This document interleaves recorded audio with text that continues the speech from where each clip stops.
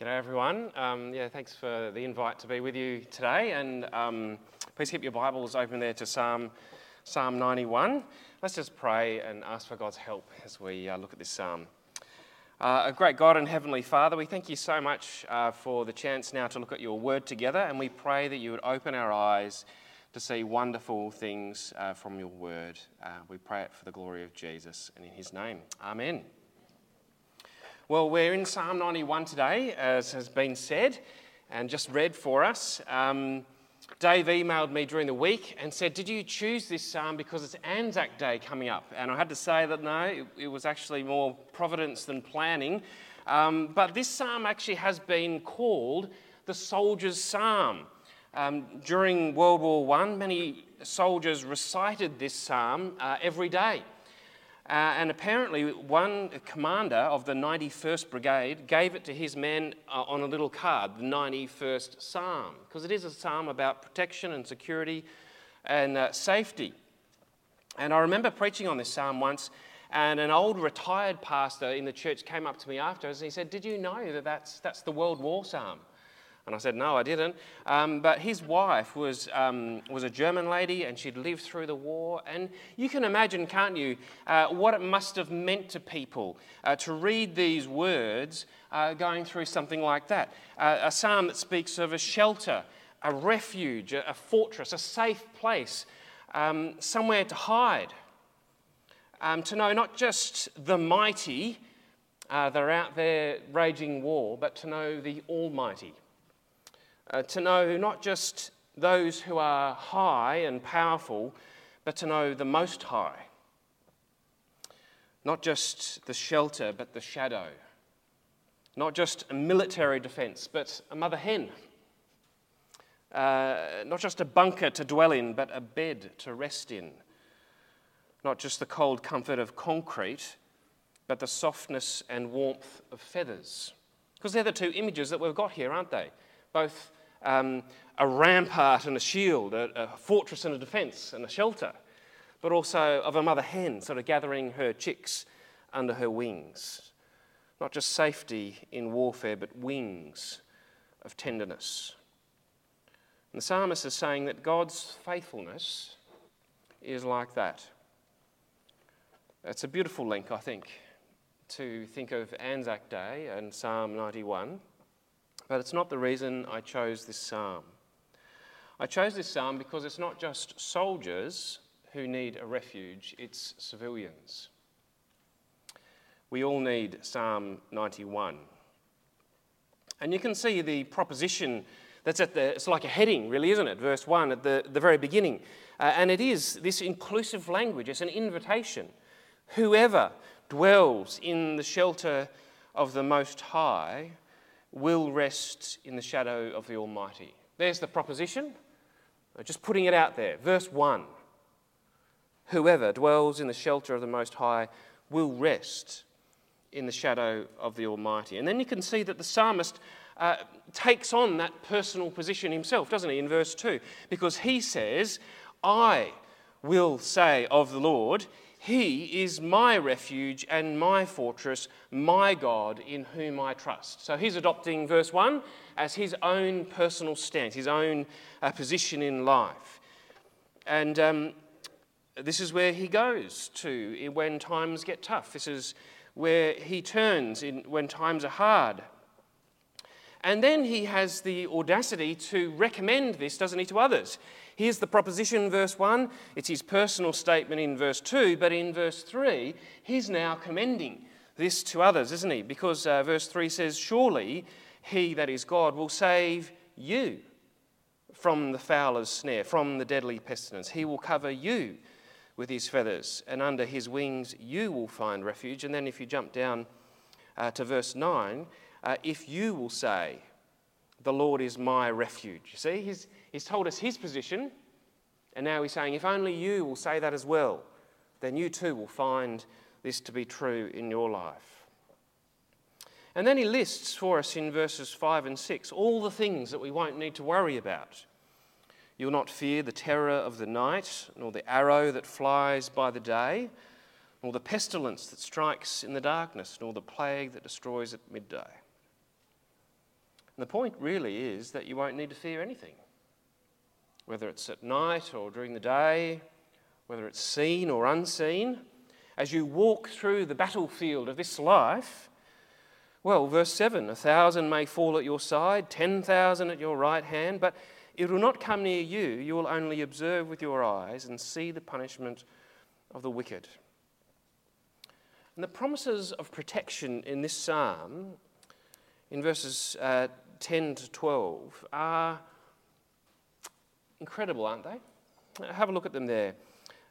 No harm, literally no evil. No harm will overtake you. No disaster will come near your tent, for he will command his angels concerning you to guard you in all your ways. They will lift you up in their hands so that you will not strike your foot against a stone. Isn't that language incredible? Too much, almost, to say? It's so absolute, isn't it? It's the all and the every. This is not the promises of a guardian angel. You might have heard people speak of a guardian angel. That's not the language here, isn't it? It's the hosts of heaven. It's the full army, not just one. He will command his angels concerning you. And you won't even stub your toe on a rock. In fact, you'll do the unthinkable. Have a look at verse 13. You'll tread on the lion and the cobra. You'll trample the great lion and the serpent. Well, if this had come up on my phone, I think I would have deleted it. I would certainly be checking the number to see if this wasn't a scam. Some sort of false advertising, because it sounds to me too good to be true, doesn't it? Because let's be honest. To take this kind of view is surely naive, isn't it? Or simplistic at best, if not misleading or dangerous at worst, to promise this kind of absolute protection in life. So I want to ask the question this morning, how do we make sense, or this afternoon I should say, how do we make sense of a psalm like this? Well, firstly, we need to finish it. We need to hear God himself speak to us in verses 14 to 15. Because up until now, it's just been the psalmist speaking, isn't it? He's given us the proposition, he's told us his personal position, and then he's had the audacity to recommend that to us. But that's just his word against mine. But in verse 14, the Lord himself thunders into the conversation and says, because he loves me, says the Lord, I will rescue him. I will protect him, for he acknowledges my name. He will call on me, and I will answer him. I will be with him in trouble. I will deliver him and honour him. With long life I will satisfy him and show him my salvation. You see, however we read verse 10, no harm will overtake you, surely it has to be read in the context of verse 15, where God says, I will be with him in trouble. I will deliver him, I think the implication is, from trouble. And isn't this the assumption of all the Psalms? Not that God would spare us or exempt us, but that he himself will be with us and bring us through ultimately. And in the end, we'll experience his salvation. So I think as we read this psalm, the first thing we need to do is to hear God himself speak at the end of it. The second thing I think we need to do is to beware of the devil. Because it's interesting, isn't it, that where this psalm is quoted in the New Testament, it's quoted by the devil. You can read it in Matthew 4, in that section of Jesus' temptation. And the devil tempts Jesus using the words of this psalm. Look, won't his angels bear you up It seems to me that the only person in the Scriptures who took this psalm as a protection for physical well-being was the devil. I think we need to read this psalm, thirdly, as a poem, as it is. It's a song, it's a poem. And if I were to write a song for my wife, which I haven't, but if I were to write a song for my wife and to say, you are my everything, you are my sunshine, you are my moon, the air that I breathe. Well, I don't actually mean that I no longer need the sun to shine on me. I don't actually mean that I no longer need oxygen to breathe. Now, I'm not saying something false, am I?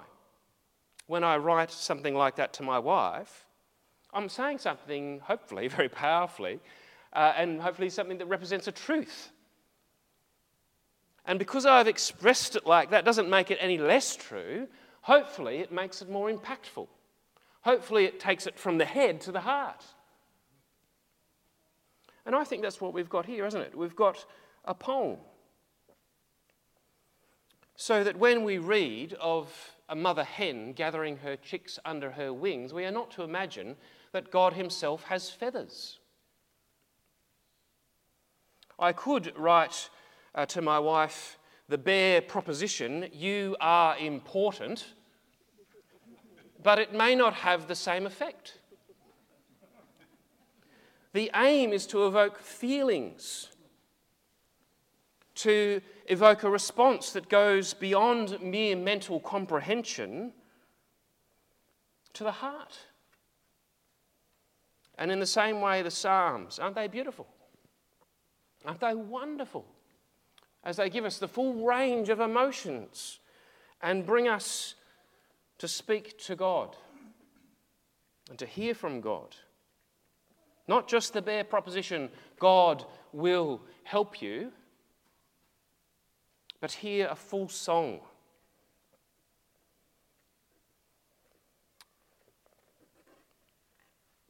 And so I wonder, when we read verse 10, no harm, no disaster, perhaps we should read it as it is,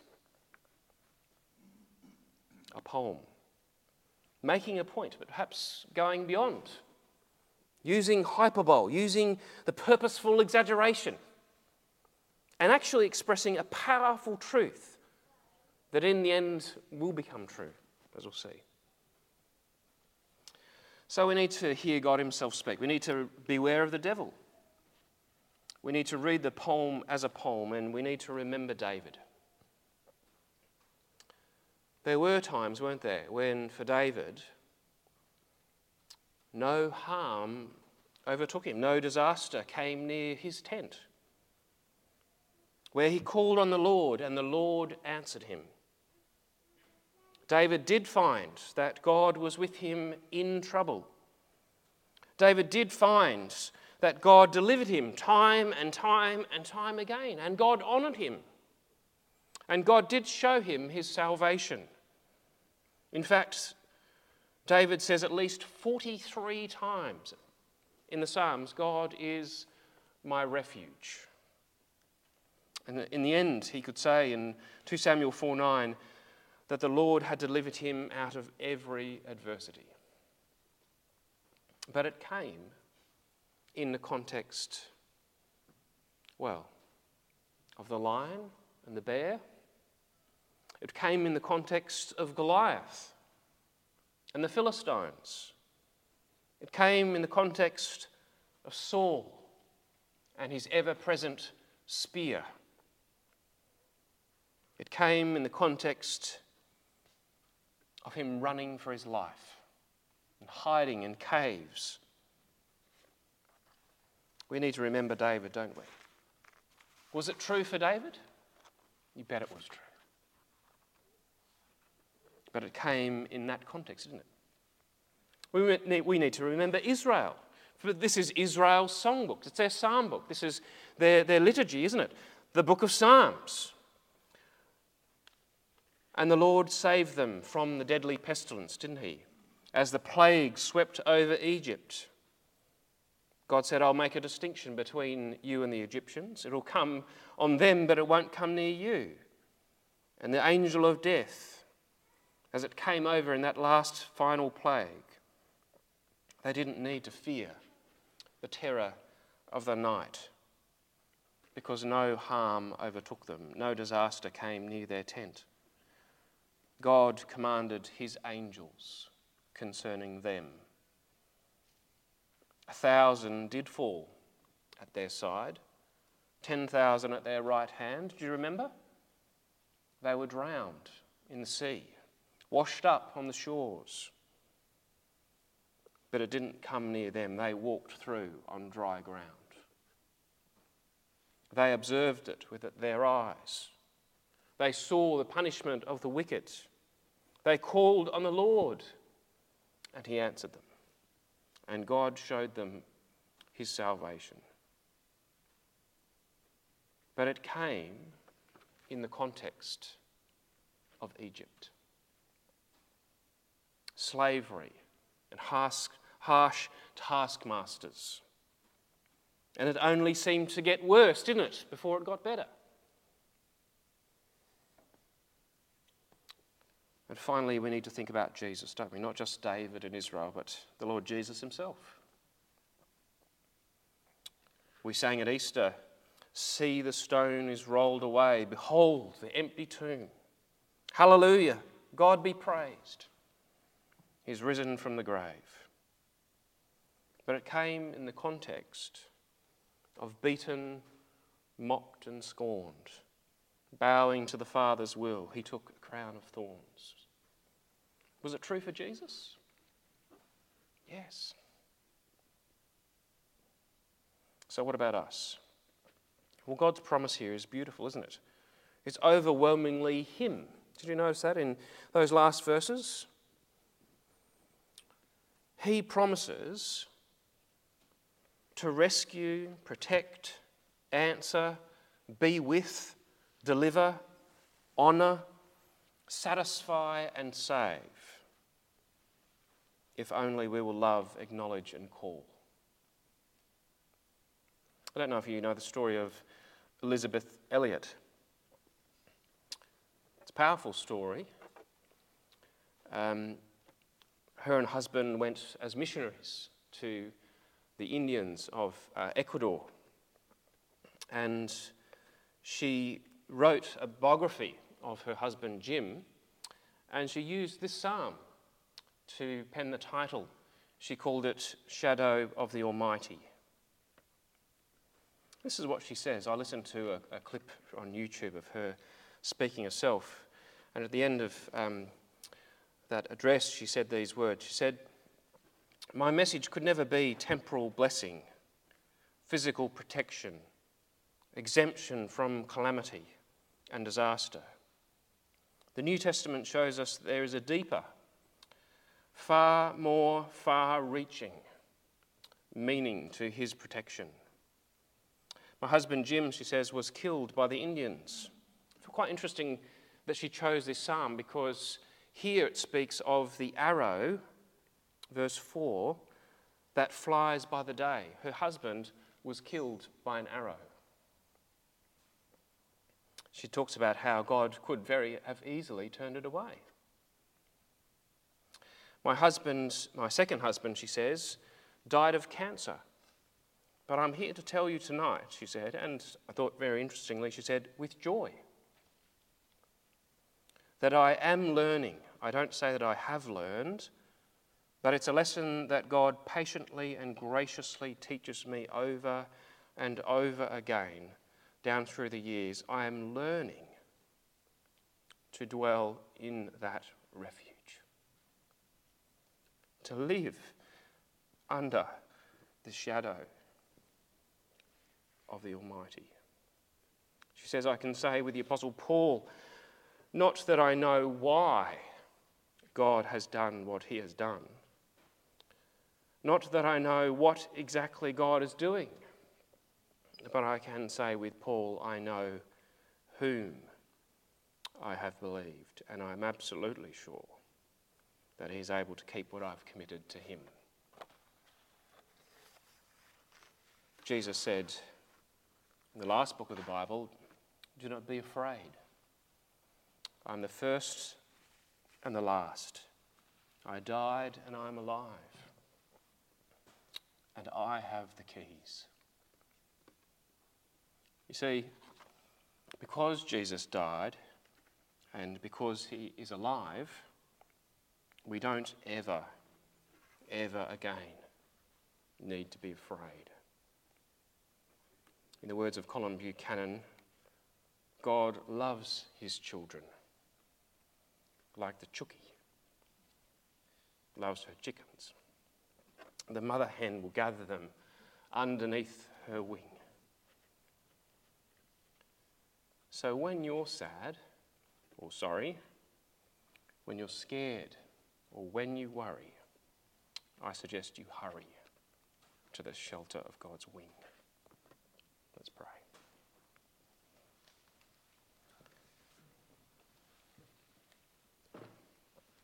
Father God, we thank you that you are a refuge and a fortress, and that you long to gather your people as a mother hen. Father, would you be gathering us even now? Would you draw us more and more to find every comfort, every joy in the Lord Jesus? We might treasure him, that we might know his loving care and protection. And help us, Lord God, to trust you through the storm. We pray in Jesus' name. Amen.